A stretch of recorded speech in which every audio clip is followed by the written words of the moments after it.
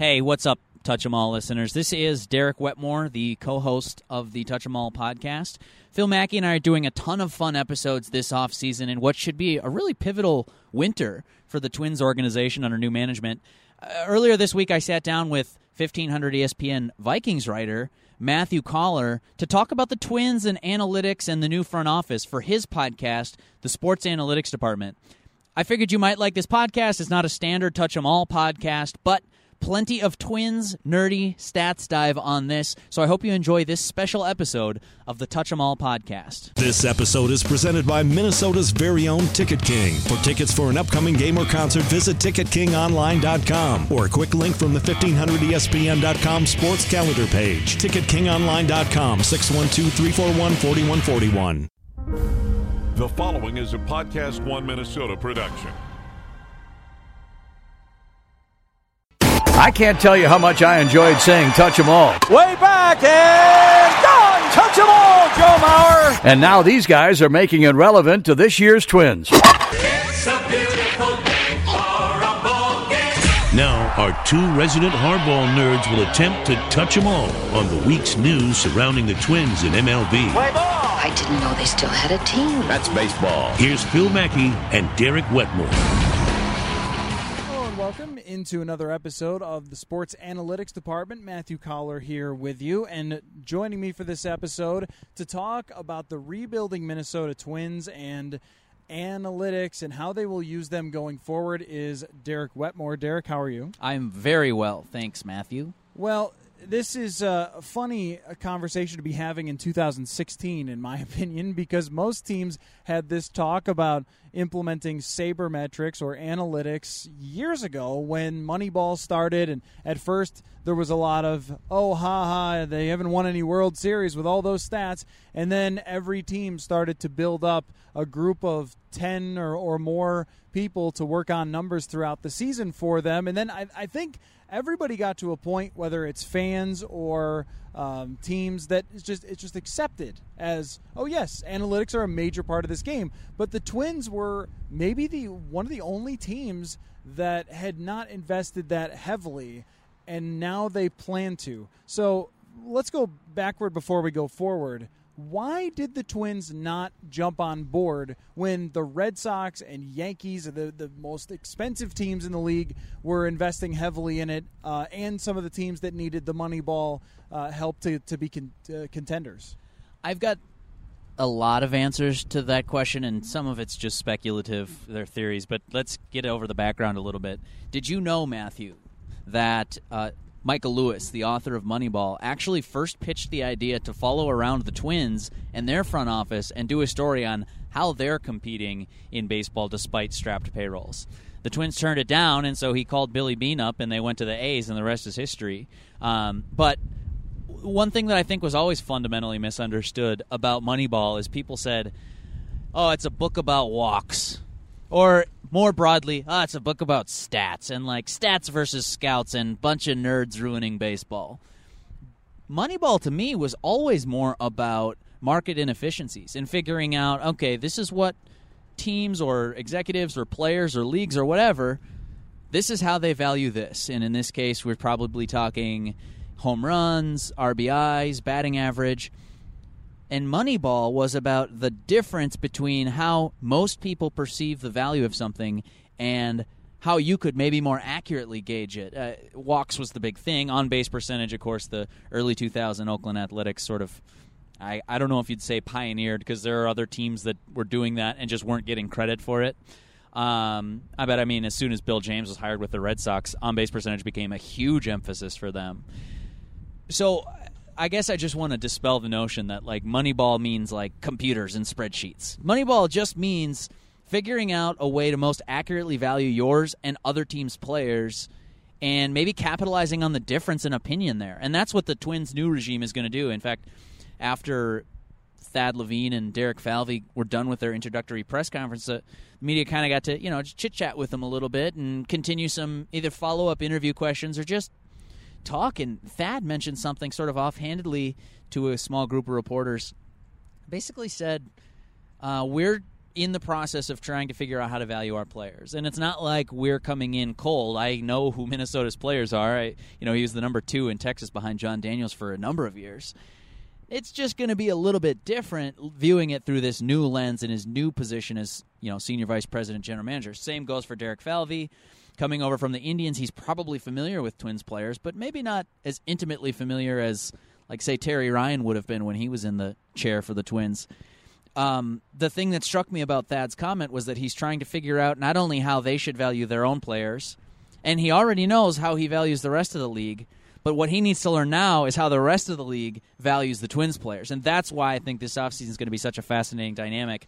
To answer the second part of your question, though, in the longest-winded way I possibly can here, it's that the Twins sort of just have this I'm going to just sort of invent this term, and this is all speculative, but they just sort of have this family business atmosphere where it's kind of like, it's consistently rated in Minnesota as one of the best companies to work for. And I'm talking not just front office, but the people that work around the stadium and the people in the business office. It's like it's a very strong company to work for. And I think that the Pohlads, while they don't really get a lot of credit for that, I think they take a lot of pride in that.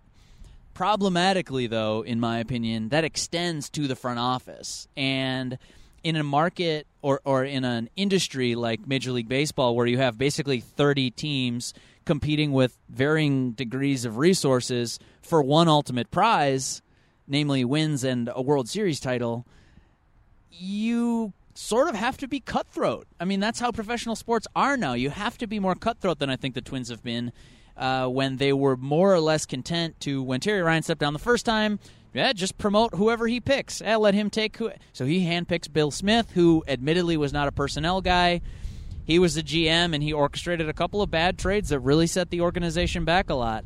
And then when it came time to fire Bill Smith, and they knew that he was not going to be the general manager any longer for the Twins, and I don't blame them for this approach. I think maybe it made sense at the time, but their answer was go hire Terry Ryan, the guy who had stepped down citing burnout a few years earlier.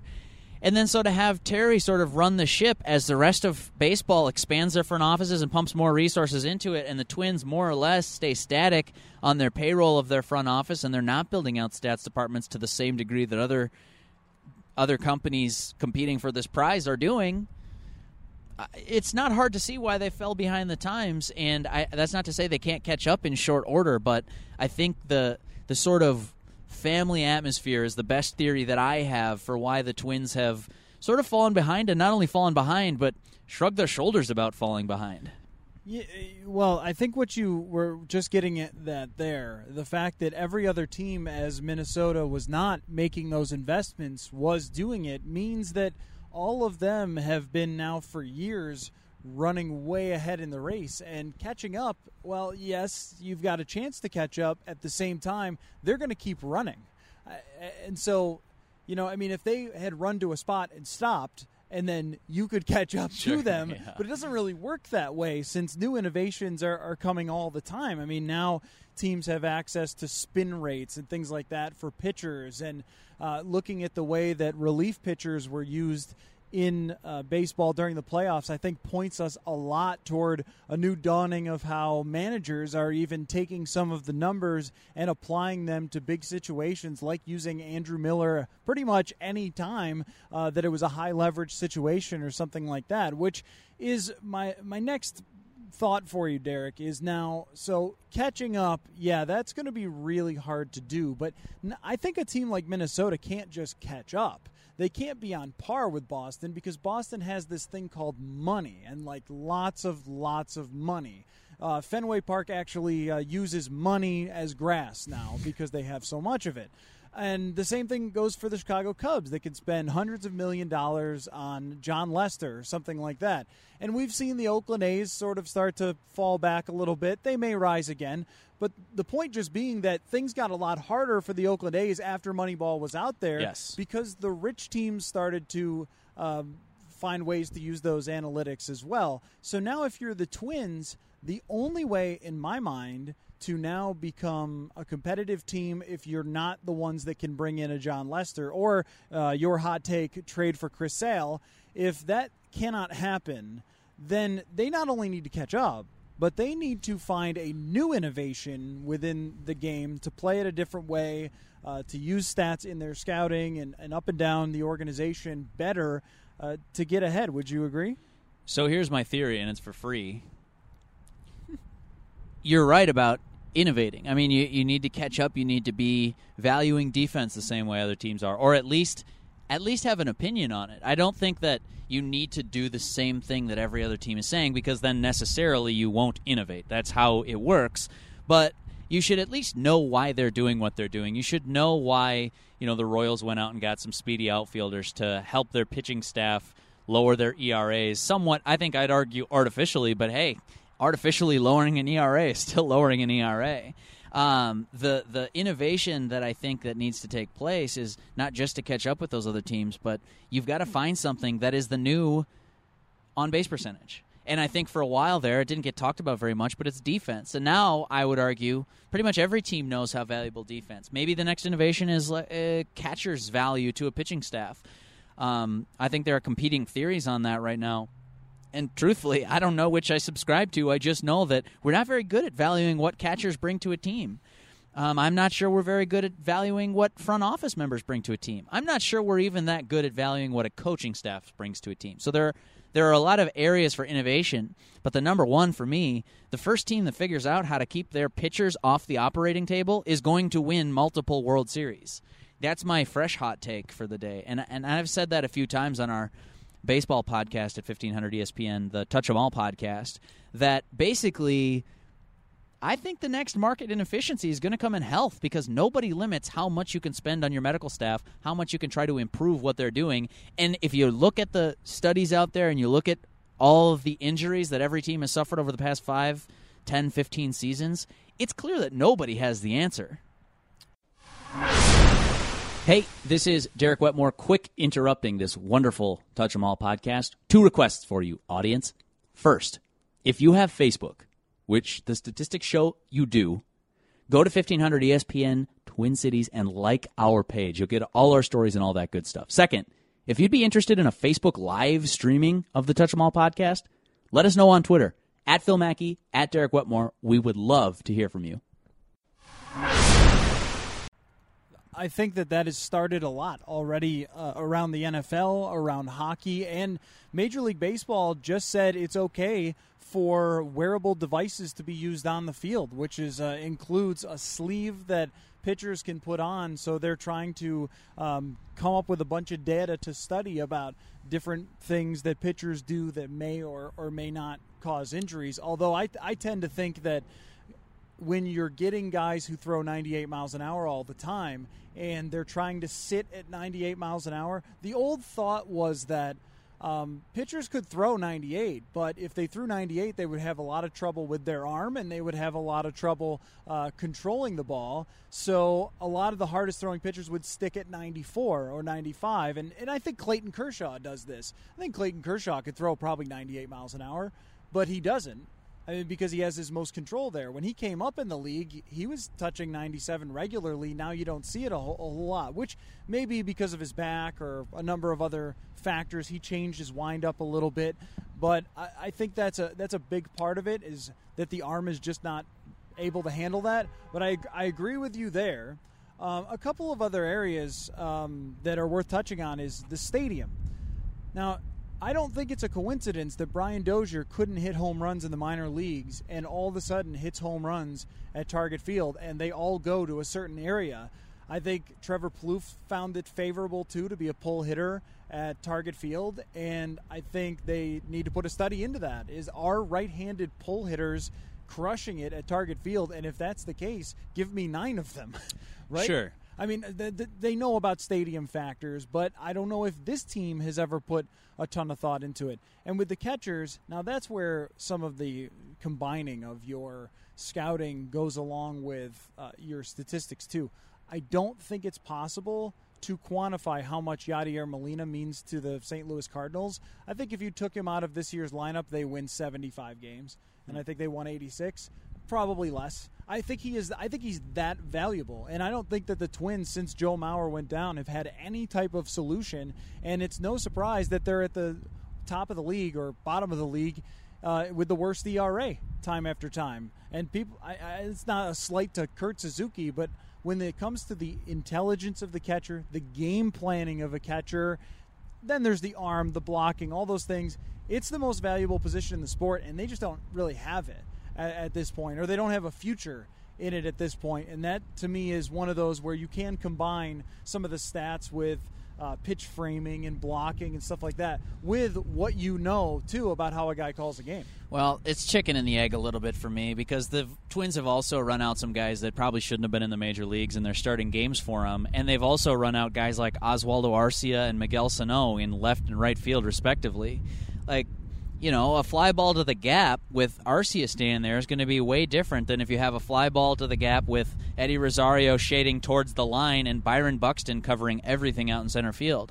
I think that that's going to be something that starts to be recognized locally more, is that pitchers control only so much of the outcome. If you strike everybody out, you get to control that. If you walk everybody, you get to control that. And if you give up a home run on every pitch, you control that. Short of that, like when a ball gets hit into play, other than trying to get weak contact, which I'm not sure you can actually repeatedly do consistently over a full 200-inning season, man, it's really tough. I mean, you can control swings and misses. You can control the super hard contact, like giving up home runs. And you can control if you throw a strike or not. Otherwise, I mean, you don't get to control if the line drive goes into your third baseman's glove, or if the grounder bleeds through the middle, or if the duck fart falls in front of your center fielder because he was standing at the wall because he doesn't trust himself to go backwards. There are a lot of different things that we struggle to capture in the data right now that I think you also have to combine with, watching the games and having people that have an understanding of both sides of it. I think I wrote a column on 1500ESPN.com this week that argued Falvey and Levine talked in the right way about scouting versus analytics, in that I don't think it's ever been scouting versus analytics. It's, your scouting players is much more informed if you synthesize the analytics with that. On the other side of that coin, your numbers on a spreadsheet, to quote, everyone that rails against statistics in baseball, the numbers on a spreadsheet honestly don't hold as much water without the checkpoint of a scout's eye telling you what this means. I really struggle with the way we overemphasize catching, framing data, and defensive things like UZR, especially when we're using them over a one-season sample or less. It's really problematic for me when we're taking this stuff as gospel and trying to say that, well, now we know about this. Man, I'm not convinced that we do, and I think both sides need to have a little more humility about how to track these things. At the same time, it has become a serious cliche from executives when they're asked about analytics to say, yes, we're going to combine analytics and scouting, because every media member goes, yes, that makes sense. Yeah, right. My column. Yes. Here is why I agree with what they are saying. They're not insulting my sensibilities. And right. Then the nerds go, they're not insulting my sensibilities. Yeah, so they'll stay off. Yeah, exactly. So they can make everybody happy with that. But I think it goes beyond just trying to find a player based on numbers. Now, like, you can go over Baseball Reference and go to OBP and, let's just get all the guys with the highest OBPs, which is, I think, really speaks more to how they should have the plan.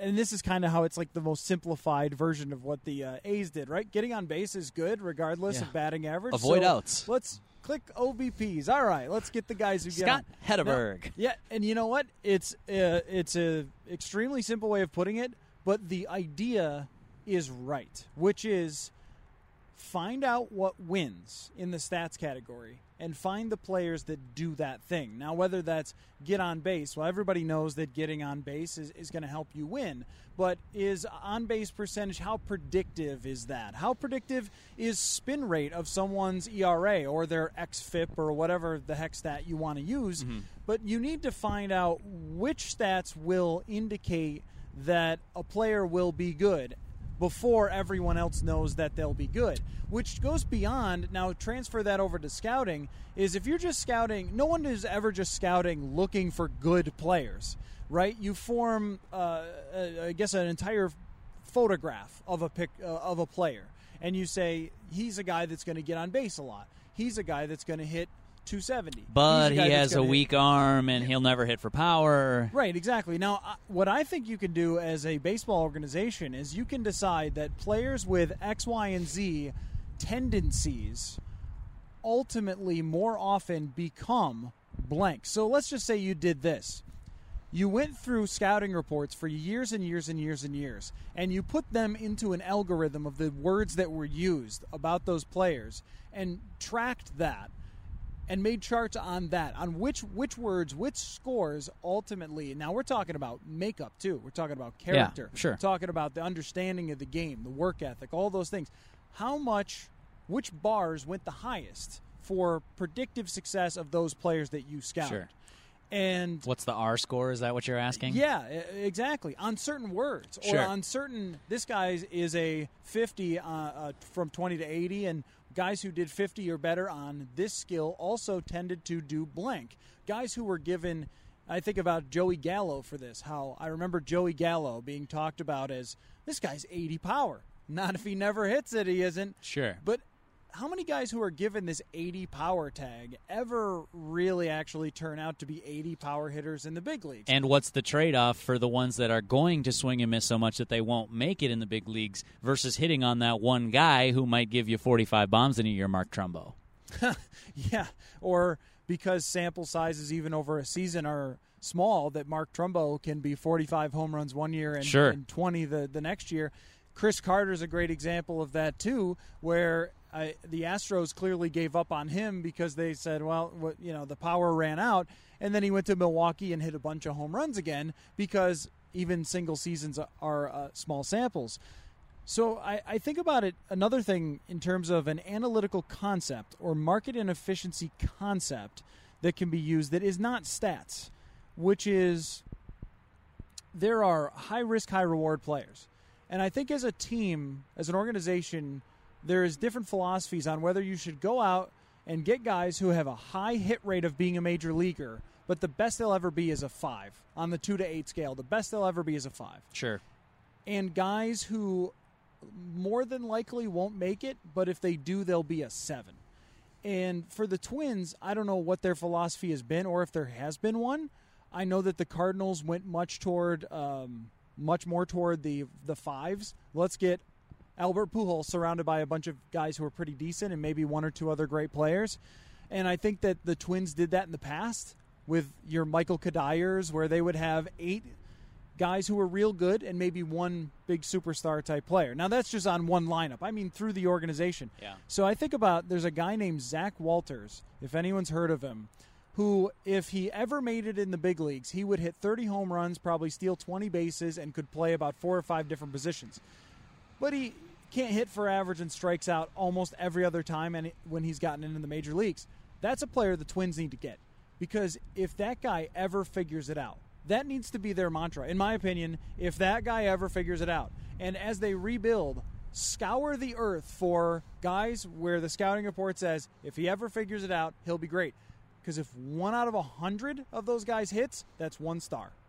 Yeah, the flip side of that coin, just to play devil's advocate, that's a 99 wasted roster spots that you are basically buying lottery tickets. And so to answer your question, Thad Levine did talk about this at the press conference. He mentioned there are some players and some spots wherein it makes sense to, pardon the pun, swing for the fences. Nice. Thanks. But there are other players wherein you basically just need somebody that you're confident is going to get to the major leagues and be an everyday player. Levine said the art of this, that's the science, right? I mean, you figure out, okay, Byron Buxton, number 2 overall pick in, 2012. Carlos Correa goes first, then they pick Byron Buxton, a toolsy, fast-as-hell athletic outfielder out of rural Georgia who hasn't really faced great competition, but everyone agrees he's got a killer arm and he's super fast and he can play baseball. Well, okay, let's see if he makes it in the big leagues. But that's the kind of talent that you're going to swing for when you have the number 2 overall pick. I think where this gets more interesting is what happens when you have a 4th-round pick.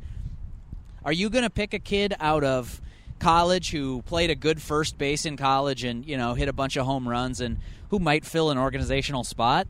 Or are you going to take a gamble on like a young high school pitcher with a 98-mile-an-hour fastball and no idea where it's going? Now, those guys don't last to the fourth round, but like the idea is the same.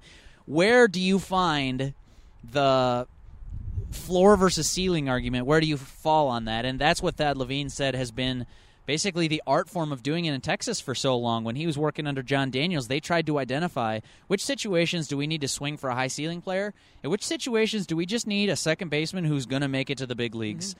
And it's really hard to figure that out, and I don't think you can ever actually do it without the benefit of hindsight. But if you can sort of get lucky along the way and have a good process in building an organization around those philosophies, I think that's where you start to see the fruits of success.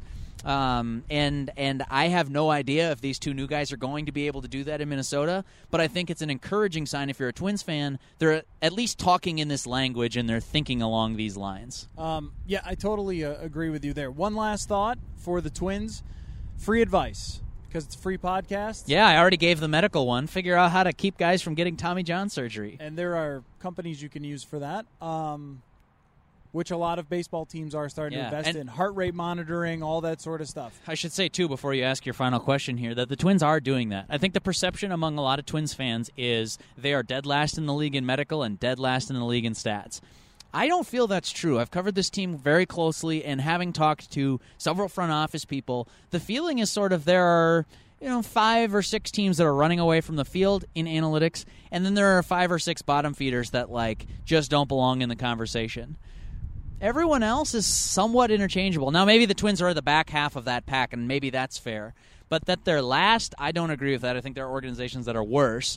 Medical, I would argue that the Twins are in the front half of that. I read a story in spring training about this catapult technology that players are wearing these things. They kind of look like sports bras and ha, it's funny, and you guys, as you're whipping towels at each other in the clubhouse, you laugh about it. But heart rate monitor. But there's some very serious motion tracking technology going on in there, and the analysis of that, I think, could help eventually, this is the theory, one day become predictive toward, hey, this guy's he's got some biomechanical fatigue in his left shoulder, and I can tell by looking at this monitor and this data that it's spit out here.